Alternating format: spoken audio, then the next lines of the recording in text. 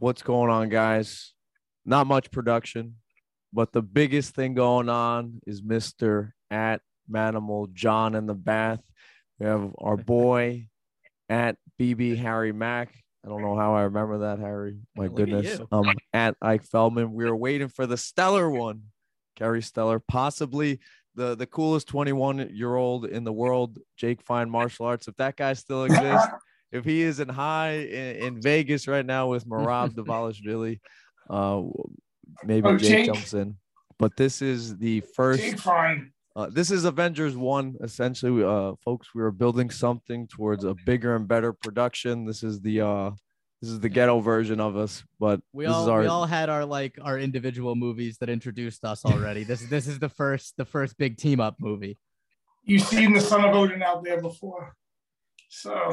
And John's just stealing everything. Like, John, it's fucking hot. I forget. Were you an only child, man? No, I have two older brothers. So did you receive the most attention? Because it just gravitates towards you, man. Like, I got a nice setup. Harry's working on his setup. John rolls in here with the rubber turtle. It's like he steals the clicks, man. It makes sense why you're so successful on Instagram and social media and your presence. It really appreciate it. But bravo to you, John. Bravo. Thank you. I appreciate it. I don't know if I've always got attention, but I've always done my best to get it. So it's working. It's working. And before we get to John, John's got a big life event coming up in September. Harry, what's going on with you, brother? Not too much, man. Fucking on the grind, busy. Was out in South Carolina this last weekend covering some fights for MMA. We got the PFL playoffs are starting up again, so I'll be covering that, doing play-by-play for them on their website. Are you gonna hit that? They're at Madison Square Garden next Friday, August 5th, first playoff show.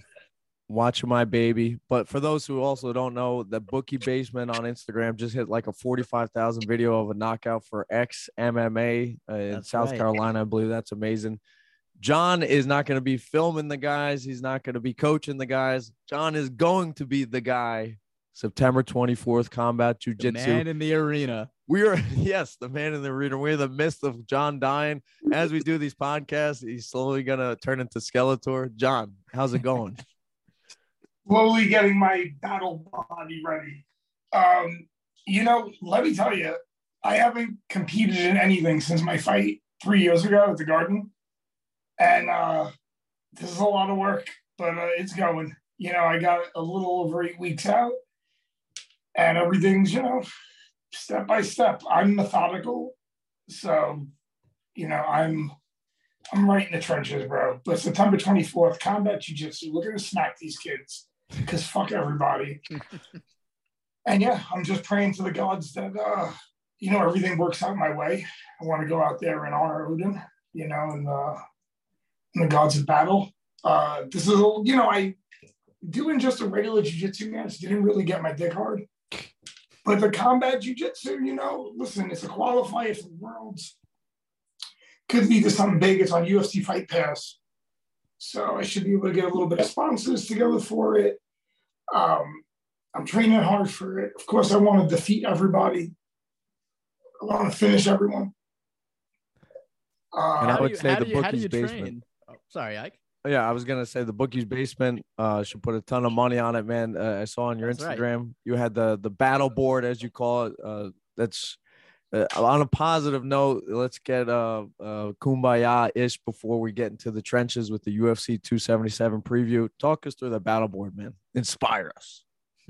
So the battle board is something I've been doing for a little bit, and it's really just a way to keep everything focused for me. So I make it in a triangle format to start. And that triangle has the base of the triangle is what I do every day, pretty much. So the base of the triangle is like, training, content, visualization, breath work. So things I do every day, that's the base of the pyramid.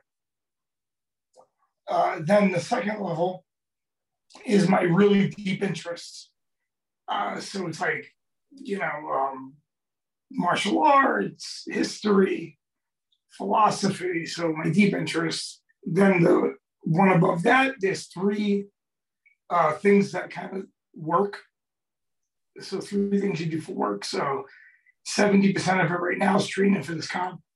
then 20% my clients, and then 10% left over for whatever I feel like getting into. And That's for your wife.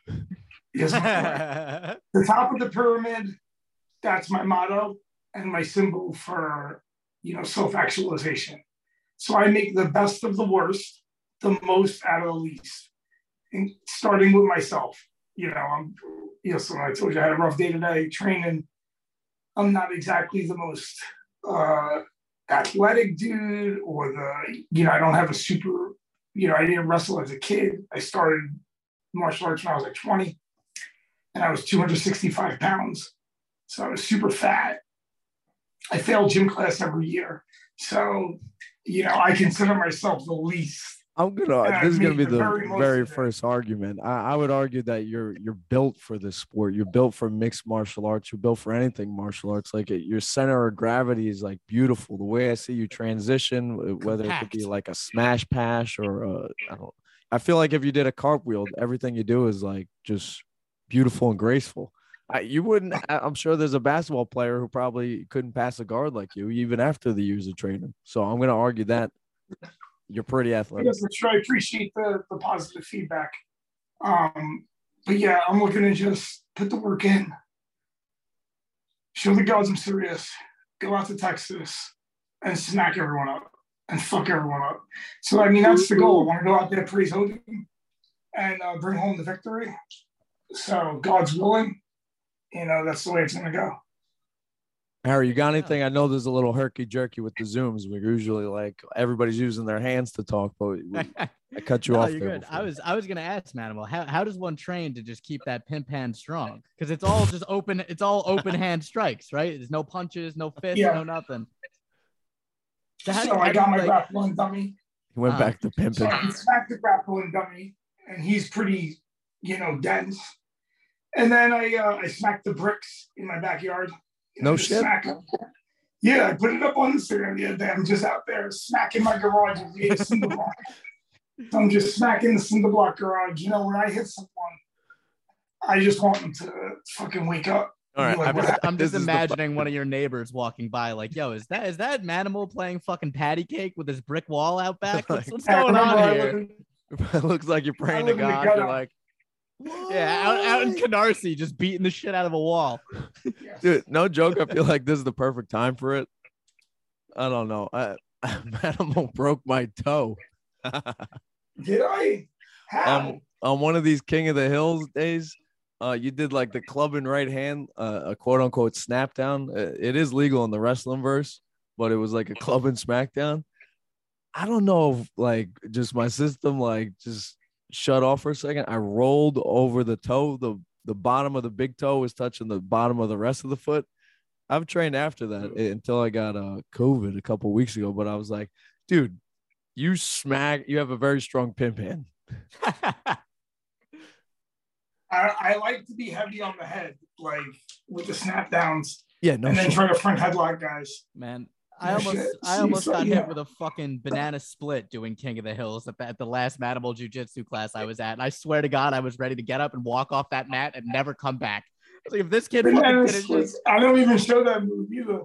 Yeah, dude, the kid hit me with the X guard and just started attacking the groin. And I was like, you little fuck.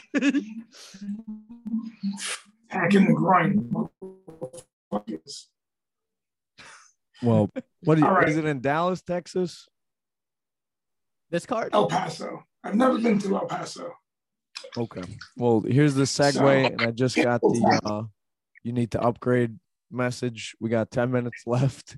Again, let's do it. Come on. This will be lovely when we got a lot more time and we're in person. But UFC 277. 10 minutes. Dallas, sidebar, Ike. I have the business account. So next time, if you want me to set it up and we don't have the time limit, I can do that. I had it for a year and I never used it. And I was like, I don't need it. And then there you go. Juliana Pena, she is an underdog again, not the 600 or 800 crazy underdog. She's a plus 25, 225 underdog to Amanda Nunes. Harry, take it away. How do you like this fight? How do you see this fight going? I think there's tremendous value on Nunez at minus 225. I don't think it's very often that you get one of the all-time greats of the sport, at least women's MMA and all of that. It's not often that you get a fighter like Amanda Nunez at under 3-1. Obviously the last fight, she looked terrible. There's no sugarcoating that. She looked bad. She looked like she wasn't mentally there. She wasn't physically there. Tapped to an RNC with no hooks in and not a ton of pressure. So I don't know. I guess I have to assume that the regression to the mean for her will be much more her looking like she normally has looked in the past than that first Pena fight. I think that's a bit of an outlier. What do you like, Manimal? Okay, so I like Juliana Pena in that fight because I think she just has really good conditioning and she could take a shot. And she has great jiu-jitsu, even though, like Harry said, choke was sloppy. But Tom Turtle Duck, he thinks that Amanda Nunez is going to win. He thinks she has a lot of power. I don't agree with him, but, I don't tell anyone what to think. This is the first sign of you're losing your mind. This is the first sign of losing your mind. It's like the cartoon with the little birds flying around when someone gets knocked out. It's just Tom the Turtle Duck circling Manimal's head. Tom said he'll bet you. I won't bet on it, but Tom will bet. So.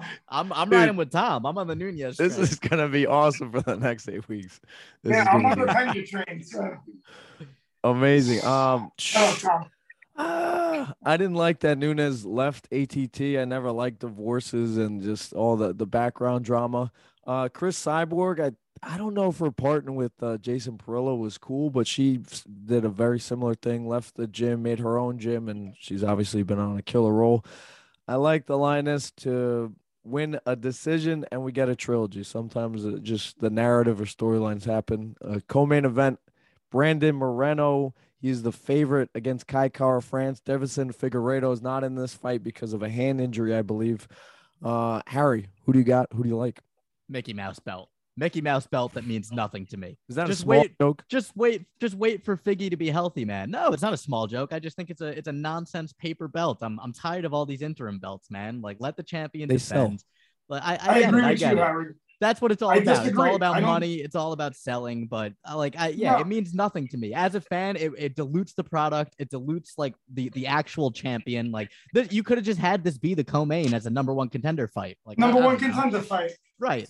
I totally agree with Harry on this. I think interim titles, unless the champ is like really out, he like broke his leg or some shit. Right. Or like moving up a weight class or something. Like there's times where it makes sense, but like you don't need it. It's like, I agree with you, Harry. It dilutes the division. It's a number one contender fight. Call it what it is. It's just, I think it makes just as much a draw as just a great fight as it does as an intercontinental championship. You guys are purists, though. Looking at it from putting on the corporate hat, it's like you can understand that you see that belt on the poster. It's like. No, for sure. That's what it all comes down to at the end of the day. It's money, it's sales, but like, yeah, you could have just as easily made this a 5-round co-main event. And listen, personally, I think this is probably going to be one of the lower performing pay-per-views of the year for the UFC. Like, I don't think that interim belt is going to make a huge difference as far as buys go. So like, why bother? I don't know. Did you make a pick? Yeah, I was about to say, I realized that we didn't even get into the actual picks. I just complained about my disdain for interim belts, but time out from the Jewishness. Man. Make a pick. Yeah. Stop complaining. Like, I really like Moreno. He's really fun. He's a great fighter, and KKF is electric. Like big power in his hands, especially for 125. I think at the price, I think Kai is sitting at like plus 170 right now. My brain there tells me, you know what? Sprinkle Kai Kara France as a decent size underdog, like good return there. He's got power. Moreno's been susceptible to that in the past. The knockdowns are basically what won Figgy the belt in that last fight. So at the price, I think I lean KKF. If I was just blind picking, I think Moreno is probably the more skilled fighter, but it's a value play. The value is on Kai. Mr. Manimal. Me and Tom both think Kai Kara France is going to get this one. He was just whispering in my ear. I was like, I agree. Wow. Are we getting the first explanation to your picks? You like the underdog, or is it like you see something? I like Kai Kara France. I like Moreno too, don't get me wrong. But Kai I don't know, he just seems to have so much good momentum. He has a good skill set. I think his skill set matches up well against Moreno. He's a little longer, it seems like, and he knows how to use it at that division. So, yeah, no, I'm not playing the underdog on that one. I think he'll edge. I think he's gonna edge just barely. That's what I would say. Ooh, and I'm seeing the opposite, exactly the opposite. Just Moreno, Same, just but edging a 5-round decision, just edging it. You never know. Moreno's going to win a 5-round decision, you're saying. Yeah. KKF has that momentum, man. He's got the underdog story. He's been on fire. So, I mean, I would not be surprised if he pulls that off. The fight before that, the Black Beast returns after losing the tie to Ivasa against Sergey Pavlovich. Lost his debut, I think, I forget who, but he's rattled off 3 wins against average heavyweights. He gets a huge step up against Derek Lewis. Harry, who do you got? This one's tough for me, man, because I feel like we've seen Lewis in this spot so many times, right? Where he's just kind of become, we know that he's never going to be a champion at this point in his career, but he's basically like the perennial gatekeeper for the top 3, top 5 at heavyweight, right? So it's interesting to me that they're willing to push Pavlovich along this fast, especially considering, like you said, I mean, his first UFC fight, they threw him to the Reem and he got smashed. Reem fucking smoked him. So that probably came a little bit too early for him. But yeah, like you said, has racked up some good wins since then. Although, Marcelo Gome, Mo Green, not in the UFC anymore. Shamil Abdurakhmanov, that's a decent win, but, also not like a top 5 talent by any means. I kind of think that Lewis is able to edge this one out. I think he's able to fight. If he fights smart and fights his fight and just kind of, keeps it on the feet, strikes from range, just kind of works behind his jab, doesn't load up for the kill shot on every single shot and gas himself out, I can definitely see him winning this fight for sure. But it's tough, man. Yeah, it's tough. Sergey's really talented. He seems to be like, part of this next generation of heavyweights who are like actually skilled and actually good. So this is a fight I'm at least interested to see. John. Black Beast already won in the pre-fight interviews. Anything that happened in the fight, I don't even care. Let's go. I love it. I watch Black Beast just to see his interviews. So I'm praying to the gods that he wins so that he can get a post-fight interview. 90 seconds, boys. I'm skipping Pantoja Perez. That will be a fun flyweight fight. But Ankalaev, Anthony Smith, real quick picks, Harry. Who we got? I got Ankh here, man. Probably by decision, but I just unfortunately at this point in his career, I don't see much of a path to victory for Lionheart Anthony Smith. Great guy, fun guy, very fun to watch, but it seems like he has all the pieces and kind of struggles to put them together at times. And I just don't see how he can execute a game plan against a guy like Ankh with that skill set. John, are you feeling Anthony Smith? Big underdog. Wow, big. He's like 4-1. What's the line? Plus 400. I might put $100 on him. Dude, he's got that magic. I might put $100 on him. He can beat anybody or lose to anybody in the same night. Like Smith. I mean, I see him sometimes look like shit. And yeah, sometimes pull off like great jiu-jitsu that I didn't think he had. And then get caught with Anthony Smith, he's like a 50-50 fighter to me.